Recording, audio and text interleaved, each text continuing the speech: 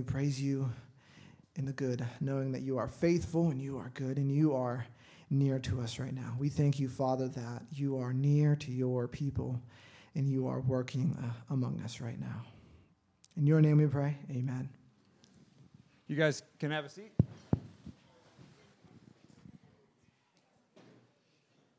Great job, Abigail. Great job. So Abigail is not the only one that gets nervous in front of a microphone. Probably everybody in this room could say that is true of you at some point. So just, it takes courage to come up here. But if you feel like the Lord's prompting you to share something, be bold like she was and come on up. And it will benefit all of us. We're going to do a couple of things tonight I just wanted to tell you about. In a moment, Nate Ruttman's going to come up. And if you don't know who Nate is, he's the guy in the yellow shirt that you're probably wondering, who's the guy in the yellow shirt or mustard shirt, we'll say. So Nate actually has been at youth camp long before most of you have been at youth camp. He has been a team leader. He has preached at youth camp before. But that before was a long time ago. And now his daughter, Sadie, is here with us as a camper. So Nate is back. So Nate's going to come up. He's going to give a review of the message this morning. Then I asked him to share his testimony. And then after that, I'll introduce Judah, and he's going to come up and preach. So can we welcome Nate back to youth camp?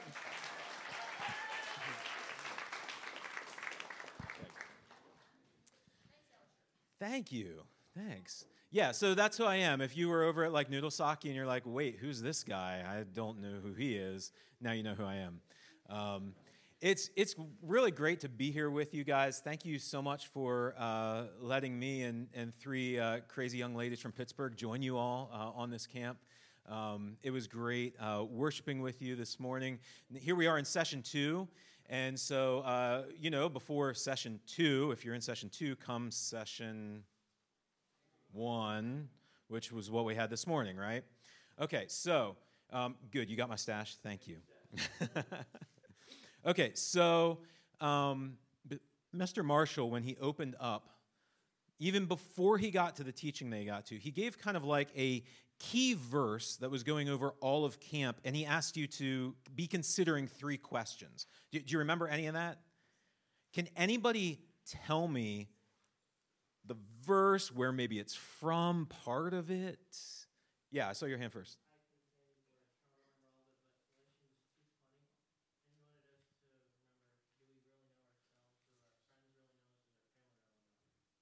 Okay.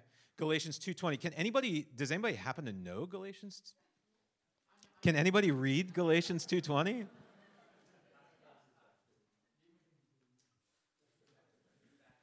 Yeah, go ahead. Just somebody read it out, nice and loud. I have been crucified with Christ. It is no longer I who live, but Christ who lives in me. In the life I now live in the flesh, I live by faith in the Son of God, who loved me and gave himself for me. Yes, thank you so much. Thanks for your boldness. Can I have one of those to chuck back? Sure can, yeah. This is like the most fun part of this job is I get to like throw things at you. I'm not athletic, so there you go. Okay. Yeah. Okay, so, and then the 3 questions that came from it that you guys were being asked to be thinking about over the next few days. Can anybody give me one?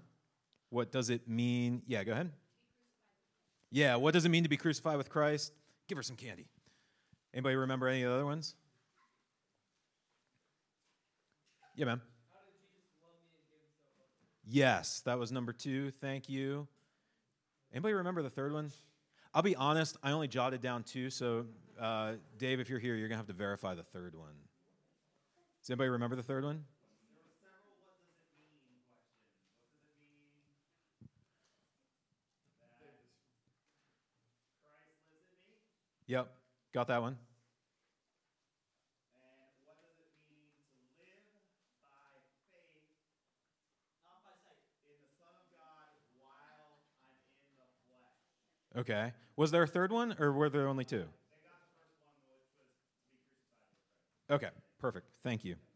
Okay, so that was even before the session. Now we're actually going to review the session. So who was the session about, the biblical figure that we talked about? This is the easy one. Yeah.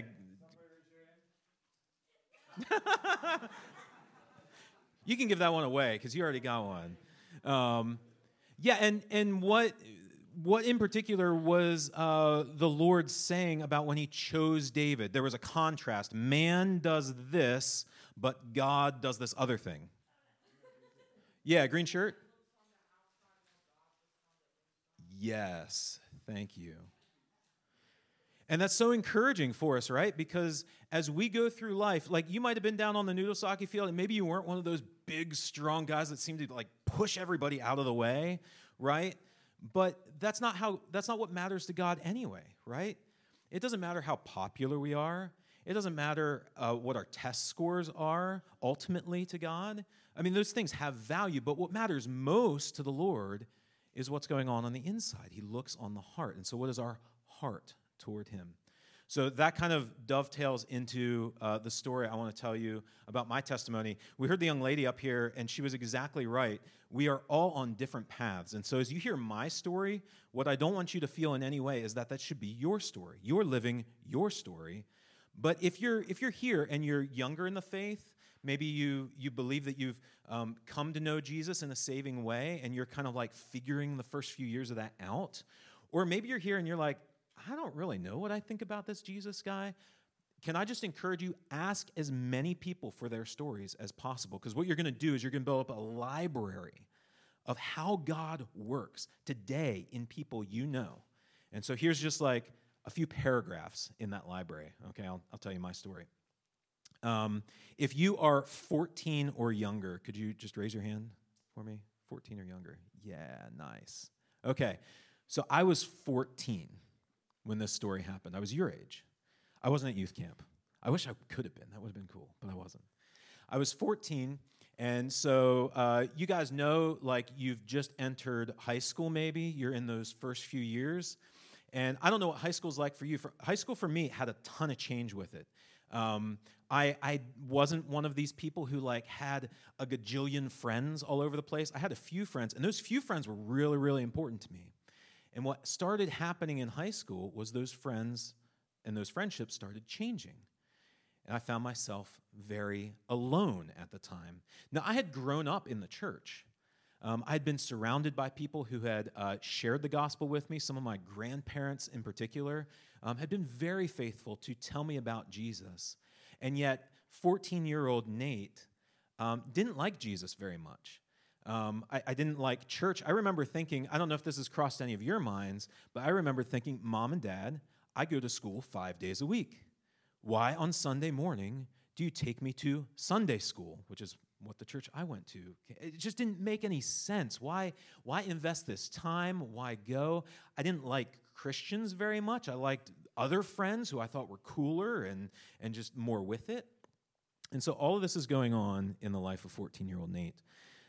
We went to a very small, kind of backwoodsy church. I never paid attention. The pastor always prayed before he preaches. Your pastors probably pray before they preach. The only prayer I really meant was, Lord, would you help me fall asleep and wake up when it's all over? Like, that was my attitude. And so I remember one of the last sermons that I heard while we were attending that church was a sermon where the pastor said, was making a case from Scripture that if someone believes in Jesus, that there would be evidence of that in their life, that their life would change. Now, I had said a prayer when I was 3 years old or something like that, supposedly, accepting Jesus into my heart. And I was a pretty good kid from the outside in. No one knew, I don't think, just how much I didn't like church and didn't really care about Jesus very much. And I remember hearing that sermon and thinking, "Ooh,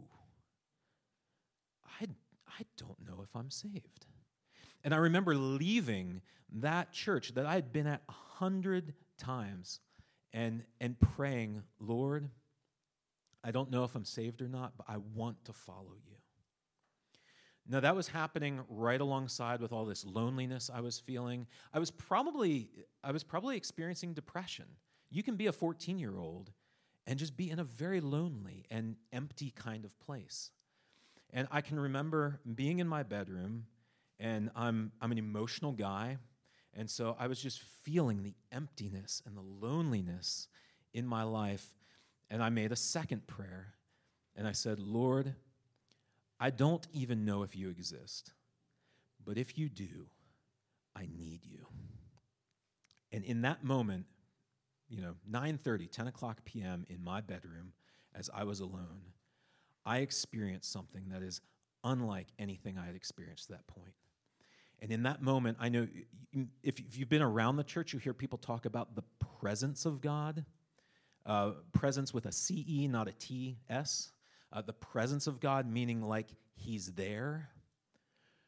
Well, in that bedroom, I was so aware of another presence that I was actually afraid I was having a nervous breakdown.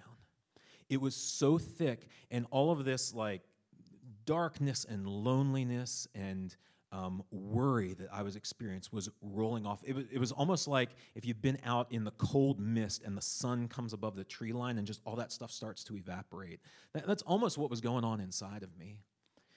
And I realized from that point forward, when I read the Bible, when I prayed, when I hung out with those same Christians that I avoided for all of those years, I was experiencing this same kind of sense, this same kind of presence. And so I came to conclude that, this is what it means to know God. So I just say that because what I am so excited for you all to experience is not just maybe the intellectual idea of, okay, I'm going to choose to believe that certain things are true about Christ. We have to cross that bridge. We have to intellectually agree that certain things are true. But Jesus said in John 10:10 that he came so that his sheep, his followers, you all, would know life and have it abundantly. And what he holds out is an entirely different way of living that is different than anything that we know until we've met him. And so I hope my story just kind of pins that in your mind. That's the goal. The goal is to know Jesus in such a way that he redefines life. And it is so much more abundant with joy and peace in knowing him than it ever could be without him. So that's my story. Put it in your library. Ask other people how they came to know Jesus, and it will greatly serve you. So thank you.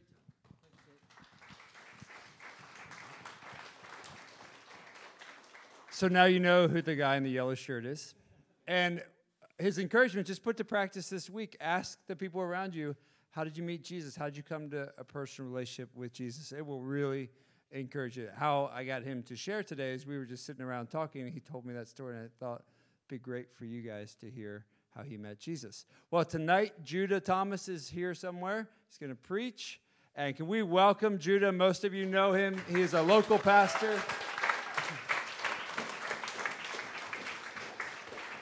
He's a friend of me personally. He's a friend of our church. If you've been around for a while, you see him at different things.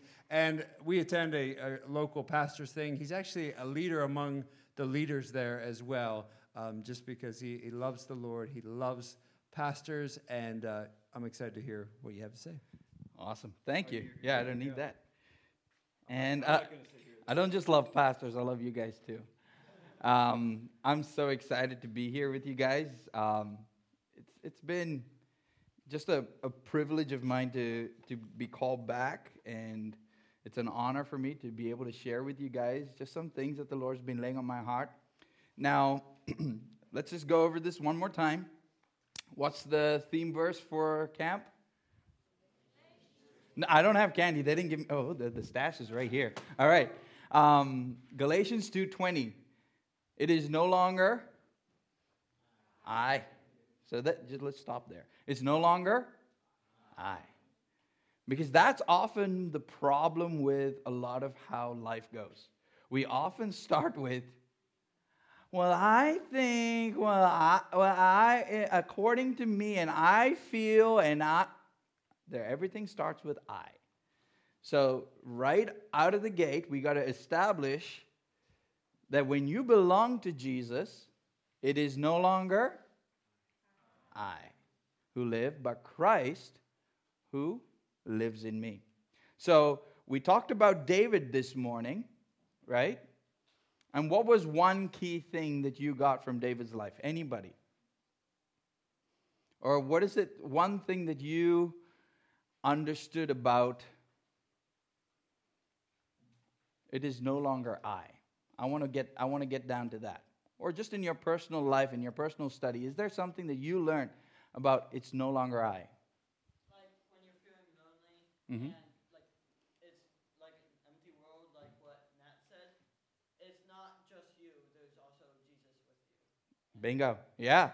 So you start to discover that whatever you're going through in life, it's not just me going through it. I have Jesus who is with me and in me to go through it with me. Right? So we're gonna unpack a little bit about that tonight.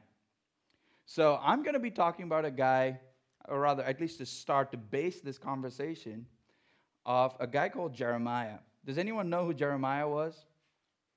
Yeah. One of the big dudes. Yeah, a major. He was a major prophet. Yeah, and you know what the problem with his life?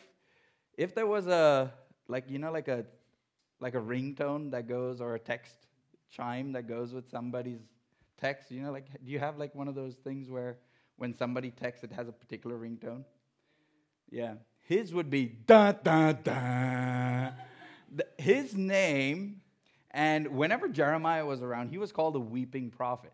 And his job was to literally tell God's people, you guys are pretty much messed up, and God's going to kick you out of your country.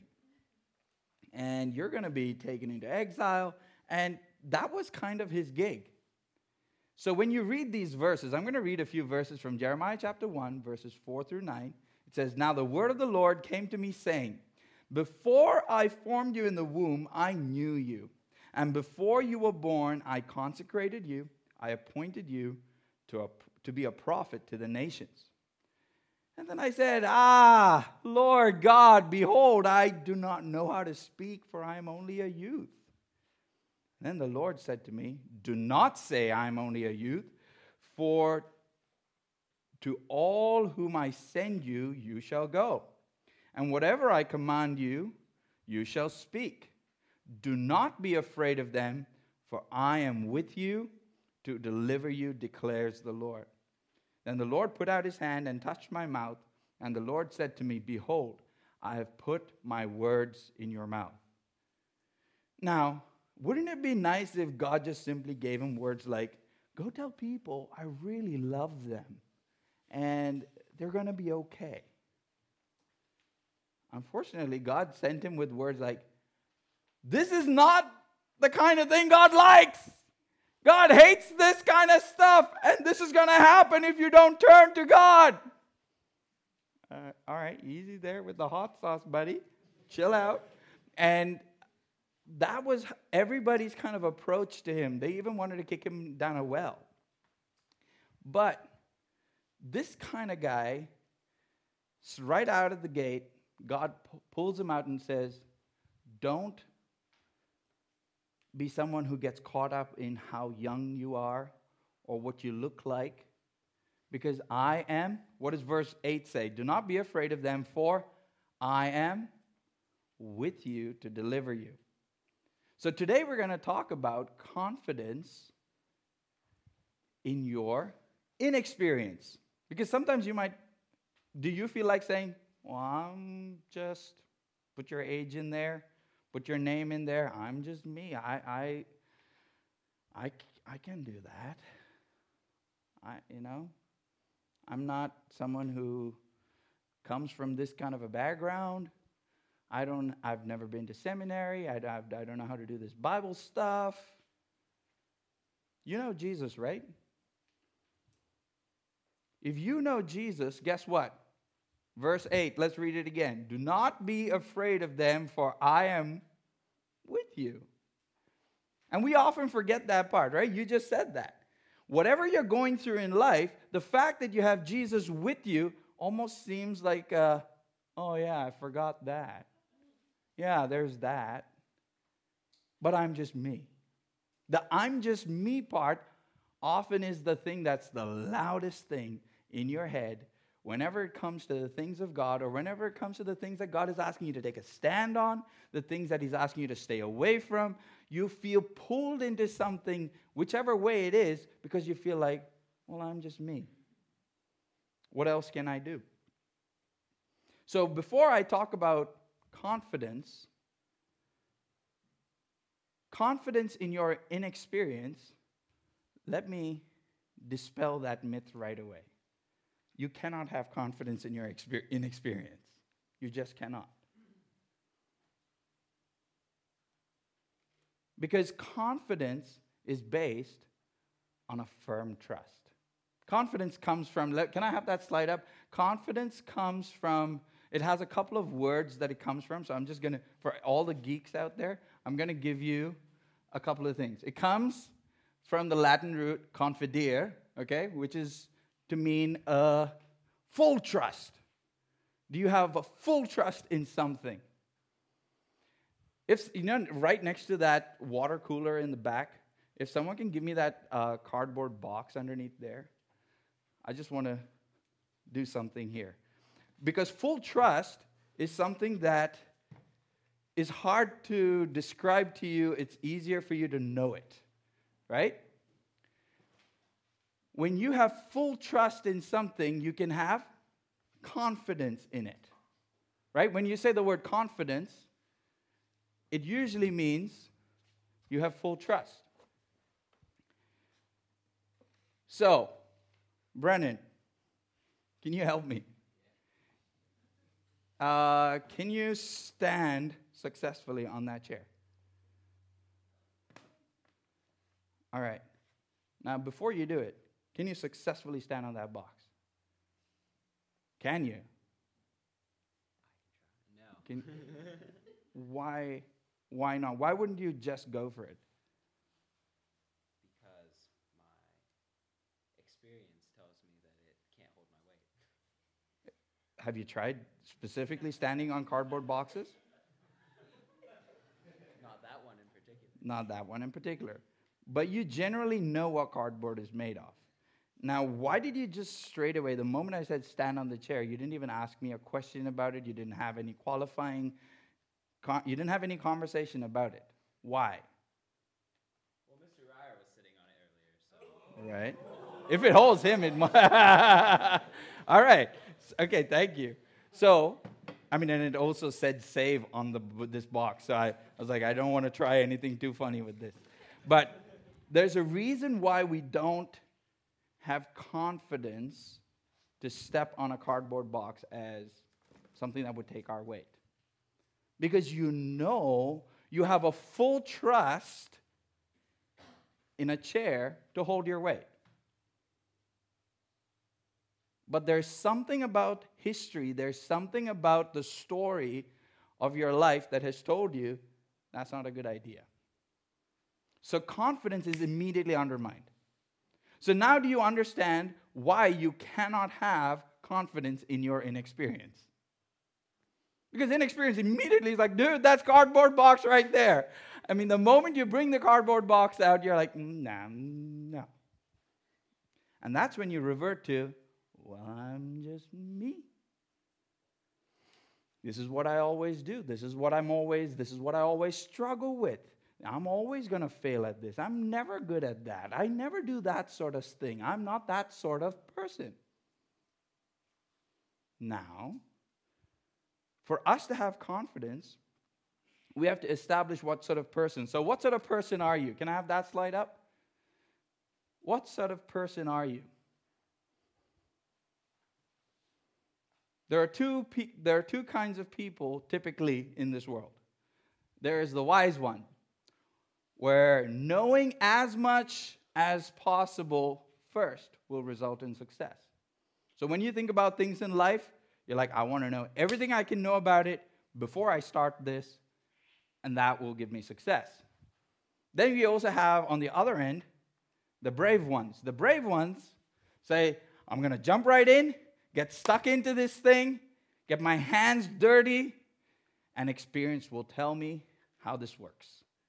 And when I get my hands dirty, guess what? I will succeed in the end. So if I were to say, just by show of hands, which camp would you fall in typically? How many wise guys out there? How many people want all the info first? I'm more that sort of a guy, okay? I'm more of a, tell me what this is about. Give me the details. What exactly do you mean? And I feel like knowledge will help me make better decisions as I go further into whatever this is. So I tend to have a confidence in knowing things. Now, on the other hand, we have the people who just go for it. I don't care. I'm just jumping in. You know, they're the kind of people, when you go to a lake, they just jump straight in. What kind of water? What's in there? Nah, just jump in. And we'll figure out the rest, whether there are rocks. Oh, do you understand? Those kind of people? How many of those people in here? Okay. So some of them are the same person. That's funny. But yeah, that's good. Because we're not always just one kind. In certain areas of our lives, we're far more risky, or we're far more willing to take on the experience. But regardless, we are trusting something that will give us confidence, that will give us a full trust in our ability to push through. Now, you guys are at an age where you're still trying to figure out, what do I have confidence in to gun it, to go for it? Is this something I can go for? You try this with things in career, you try this in relationships, you try this with the little things that you have with money, with the things you have, and you feel like, is this something that I can just go for, or is this something I need to wait and kind of find out as much as I can before I go into it? Now, both of these things are good things. They are not bad things, but the problem is, this is what life will generally throw at you. The root of confidence is always trust. So the question is, where is your trust? With both of those things, whether you're the wise one or the brave one, there's trust being placed somewhere. Trust is being placed on information or knowledge, or trust is being placed in strength, tenacity, endurance. We feel like those are the things that will get us through. Now, Ecclesiastes chapter 1, verses 2 through 4. This is Solomon. He's lived his life. And then he says this, "Vanity of vanities," says the preacher. Vanity of vanities. All is vanity. Everything is all about puffing ourselves up. What does man gain by all the toil at which he toils under the sun? A generation goes, a generation comes, but the earth remains. Now in verse 8 he says, "All things are full of weariness. A man cannot utter it. The eye is not satisfied with seeing, nor the ear filled with hearing. What has been is what will be, and what has been done will be done again. And there is nothing new under the sun." Human existence is futility because we end up chasing our own tails into the things that we think, oh, I will get some meaning out of this. I will be able to get ahead in life with this. But all it ends up doing is puffing ourselves up into being the man or being the woman. There is so much about what you are going through right now in this phase of your lives where you're having to put on a front for somebody else to look at you and think, oh, this person's got it. And then the opposite end of that is the feeling of, I don't got it. I don't feel like I have it in that group or with these people. I don't feel like I'm smart enough to fit in there. I don't think I'm pretty enough to fit in here. I don't feel like I'm athletic enough to fit in there. Whatever it is, there are always things that you feel like you're not enough of to get involved in. Now, Romans 7 says, "For I know that there is nothing good within me, that is, in my own flesh. For I have the desire to do what is right, but not the ability to carry out. For I do not do the good I want, but the evil that I don't want to do is what I keep doing." Have you ever faced something in your life that you struggle with? And you feel like, I really want to get past this, but I don't feel like I have it. Jeremiah, later on in this book, while he's prophesying, he talks about the heart of man. And he says, the heart is deceitful above all things and is desperately sick. Who can understand it? Who can understand the heart? So if I were to say to follow your heart, whether you're a wise one or a brave one, to follow your heart is not a good plan. Isn't that one of the first things you hear out there in the world? Follow your heart. What feels right to you? Do what feels right. Follow your gut. Guess what? Your gut will take you all the way to the Porta-John out there. Right? Nothing good comes from within us. And that is something we have to establish right now. The problem is we think that we got some good. I'm really good at this. And you might be good at a certain skill, but you have to come back to Galatians 2:20. What is Galatians 2:20? By the end of this teaching, I think you'll all know this verse. It is no longer I, but Jesus who lives in me. right? And the life that I now live in this body, you live for what? Is for Jesus. I live by faith in the Son of God and the one who gave his life for me.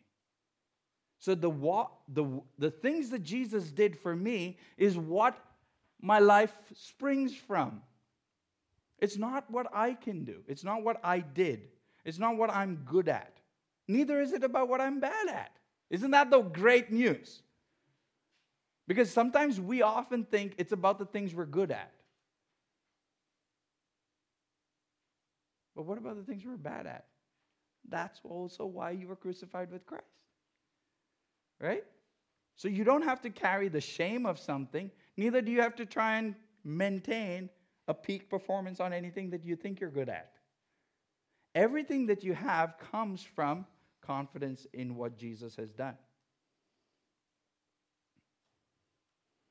Now, we sang these songs, and I love the songs that we sang during worship today.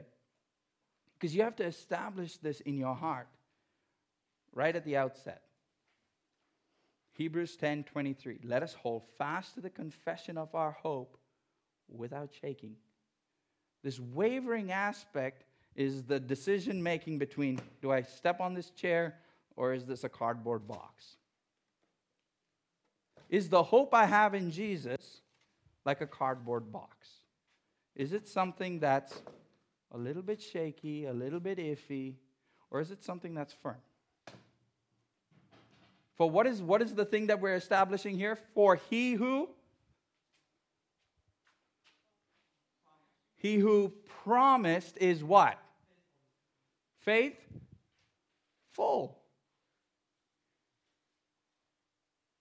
Now I'm going to distill a whole bunch of Hebrew Greek study into like 2 minutes here.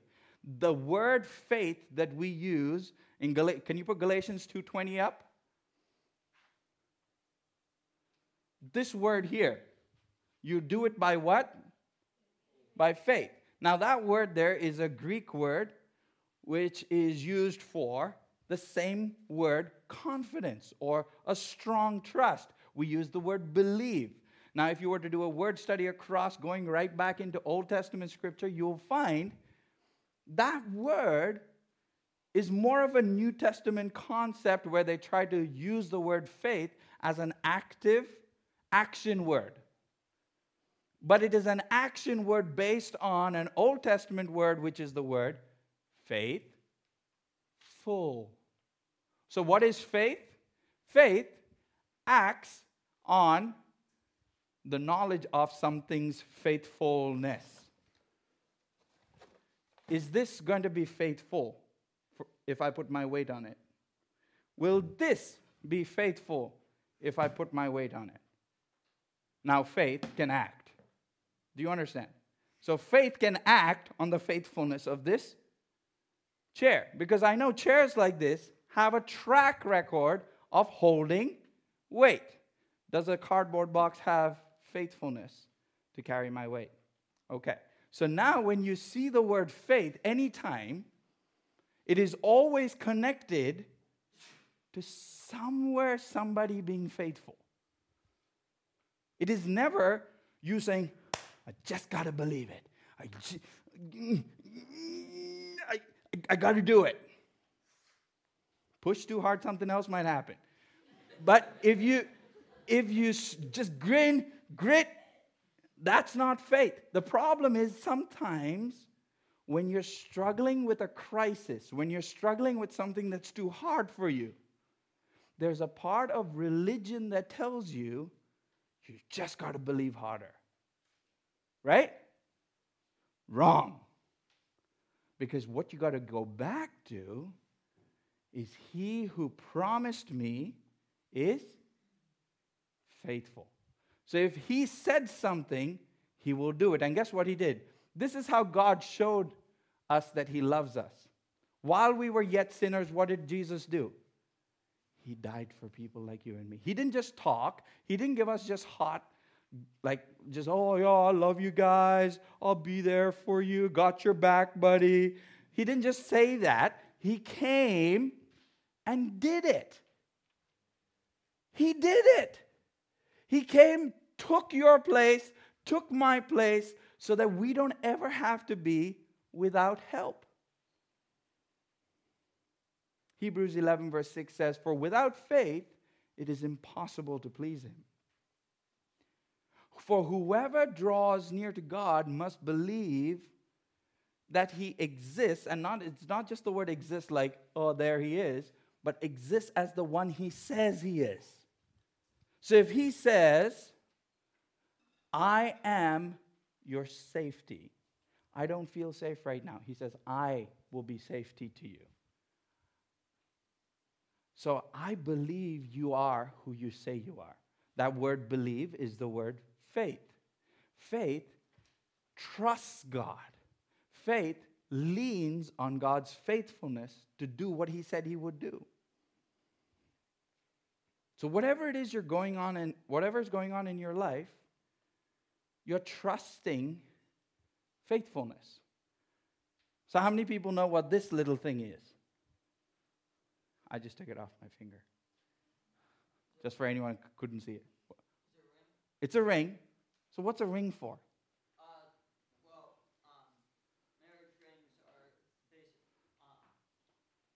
mostly to keep a promise and to keep your love between someone else. Correct. So it's like an oath. Okay? It's like a bond. The Bible word is covenant. So I made a covenant with my wife that she's the only girl for me. There is nobody else, just her and me. Does this make me do that stuff? No. It holds the promise. It is a reminder for me that I made a promise. So guess what our reminder is? Jesus on the cross. That God said, I mean what I say. When I promised you, I won't leave you. And what does Jeremiah chapter 1 verse 8 say? Don't say I'm just a youth, because I will be with you to deliver you. So when you're inexperienced, when you think, I'm just so young, or I'm not good at that, how do you get confidence? You got to return to a place of, I will rest in your promises. My confidence is your faithfulness. I will rest in your promises. My confidence, where does it come from? From your faithfulness. Faithful you are, faithful forever you will be. Faithful you are, and all your promises are yes and amen. 'Cause you are who you say you are. You do what you say you'll do. You'll be who you've always been to us. Jesus, Are you starting to see what you were worshiping with was you practicing placing confidence? Not in your inexperience, but in the one who is faithful. When I practice confidence, faith rises up. When I practice putting my trust, heavily weighing myself on something that is dependable, I stop trying to weigh myself on something that is flimsy. Because all these things will fade. If me sounding smart was what I could place my confidence in as a speaker to you guys, I would try way too many things to try and make it sound cool or sound really good. And it might work for a little while until it doesn't. Then what happens? Everybody has a plan until something goes wrong. And guess what? You've not lived long enough yet. If you've not already experienced, life is going to go wrong. But what happens when something goes sideways? What happens when someone says, don't you have anything better to do? Why couldn't you get over that? Why can't you do this yet? To say, I know the one who is with me is faithful, so I stop leaning on me trying to explain this or explain my way or improve my way out of this to saying, Lord, I need help. So in closing, I want to give you 3 things. How can you have confidence in my inexperience? You don't. That's point number 1. Okay, actually, point number 1 is different. I don't rely on my strengths. It's one thing to be aware of your weaknesses. How many of you are aware of your weaknesses? Right? If I gave you a chance to write some stuff down, that list would be really long. But if I told you to write down the things that you're really great at, you'd struggle. Why? Because there is no more, guess who's the most critical person of you? You. We are often so hard on ourselves because we always want to be someone else. We always want to be somewhere else. And what God is trying to teach you in this season of life is stay right where you're at. Don't try and be anyone else. Don't rely on what you're strong at. I'm smart. I'm fast. I'm cute. Whatever. Don't rely on those things. Those things will shift. Those things will change. Right now, you're a big fish in a small pond. Guess what? You go to a bigger pond, you're suddenly the smallest fish. What happens then? Your confidence cannot be on something as flimsy as a cardboard box. Secondly, I know whose I am, so I can grow into who I am. 2 Corinthians chapter 5, verse 16 and 17 says, therefore, if anyone is in Christ, they are a new creation. The old has gone. So remember that in Galatians 2:20, what we talked about, it is no longer I, because that person has been crucified with Christ. So if you've been crucified with Christ, it is no longer I who live, but you are a new creation. The old is gone. So that old you, that thing that tries to define who you are, doesn't get to. Neither does your strength. And neither does your weakness, right? None of those things get to define me. Who gets to define me? Christ. Christ and Him crucified. So when Jesus died for me, He took my place, so I know I belong to Him. When I know I belong to Him, I can grow into, what is point number 2? I know whose I am, so I can grow into who I am. So then I know He has called me His child. I know He will never leave me nor forsake me. That's not just a phrase. It's a bond. He's made a bond with me that He will never leave me. So when I'm going through something in my life, I know He's right there with me. And my last point is this. I deliberately depend on God's faithfulness to save, teach, and guide me. And the word deliberately is deliberately there. Because guess what? Sometimes as Christians, we think this just happens. I'm a Christian, it'll happen. It doesn't happen unless you practice doing that.